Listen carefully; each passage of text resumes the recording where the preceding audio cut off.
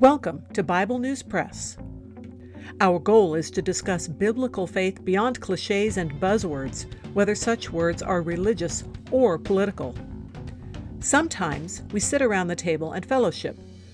Sometimes we do a little time travel. It is all part of our journey with our Abba Father, who has given us the key to life. We do it with Jesus, and we do it together. Welcome. Hello, I'm Laura. I will be reading Isaiah chapter 45 from the World English Bible. Yahweh says to his anointed, to Cyrus, whose right hand I have held, to subdue nations before him and strip kings of their armor, to open the doors before him, and the gates shall not be shut. I will go before you and make the rough places smooth. I will break the doors of bronze in pieces and cut apart the bars of iron. I will give you the treasures of darkness and hidden riches of secret places, that you may know that it is I, Yahweh, who call you by your name, even the God of Israel. For Jacob my servant's sake, and Israel my chosen, I have called you by your name. I have given you a title, though you have not known me.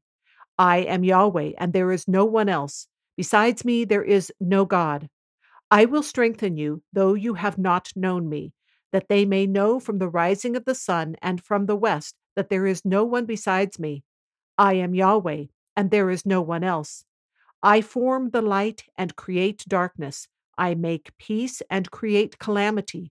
I am Yahweh, who does all these things.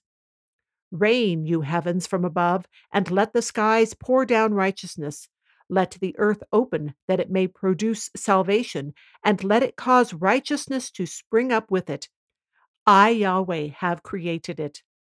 Woe to him who strives with his maker, a clay pot among the clay pots of the earth. Shall the clay ask him who fashions it, what are you making? Or your work, he has no hands? Woe to him who says to a father, what have you become the father of? Or to a mother, what have you given birth to? Yahweh, the Holy One of Israel, and his Maker, says, You ask me about the things that are to come concerning my sons, and you command me concerning the work of my hands. I have made the earth and created man on it. I, even my hands, have stretched out the heavens.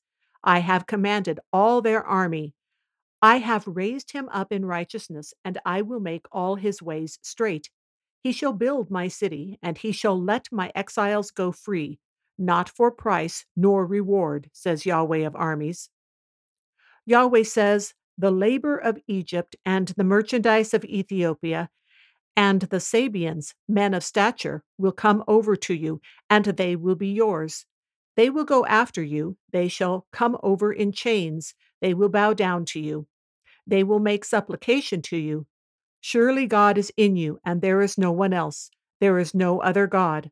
Most certainly you are a God who has hidden yourself, God of Israel, the Savior. They will be disappointed, yes, confounded, all of them. Those who are makers of idols will go into confusion together. Israel will be saved by Yahweh with an everlasting salvation. You will not be disappointed nor confounded to ages everlasting.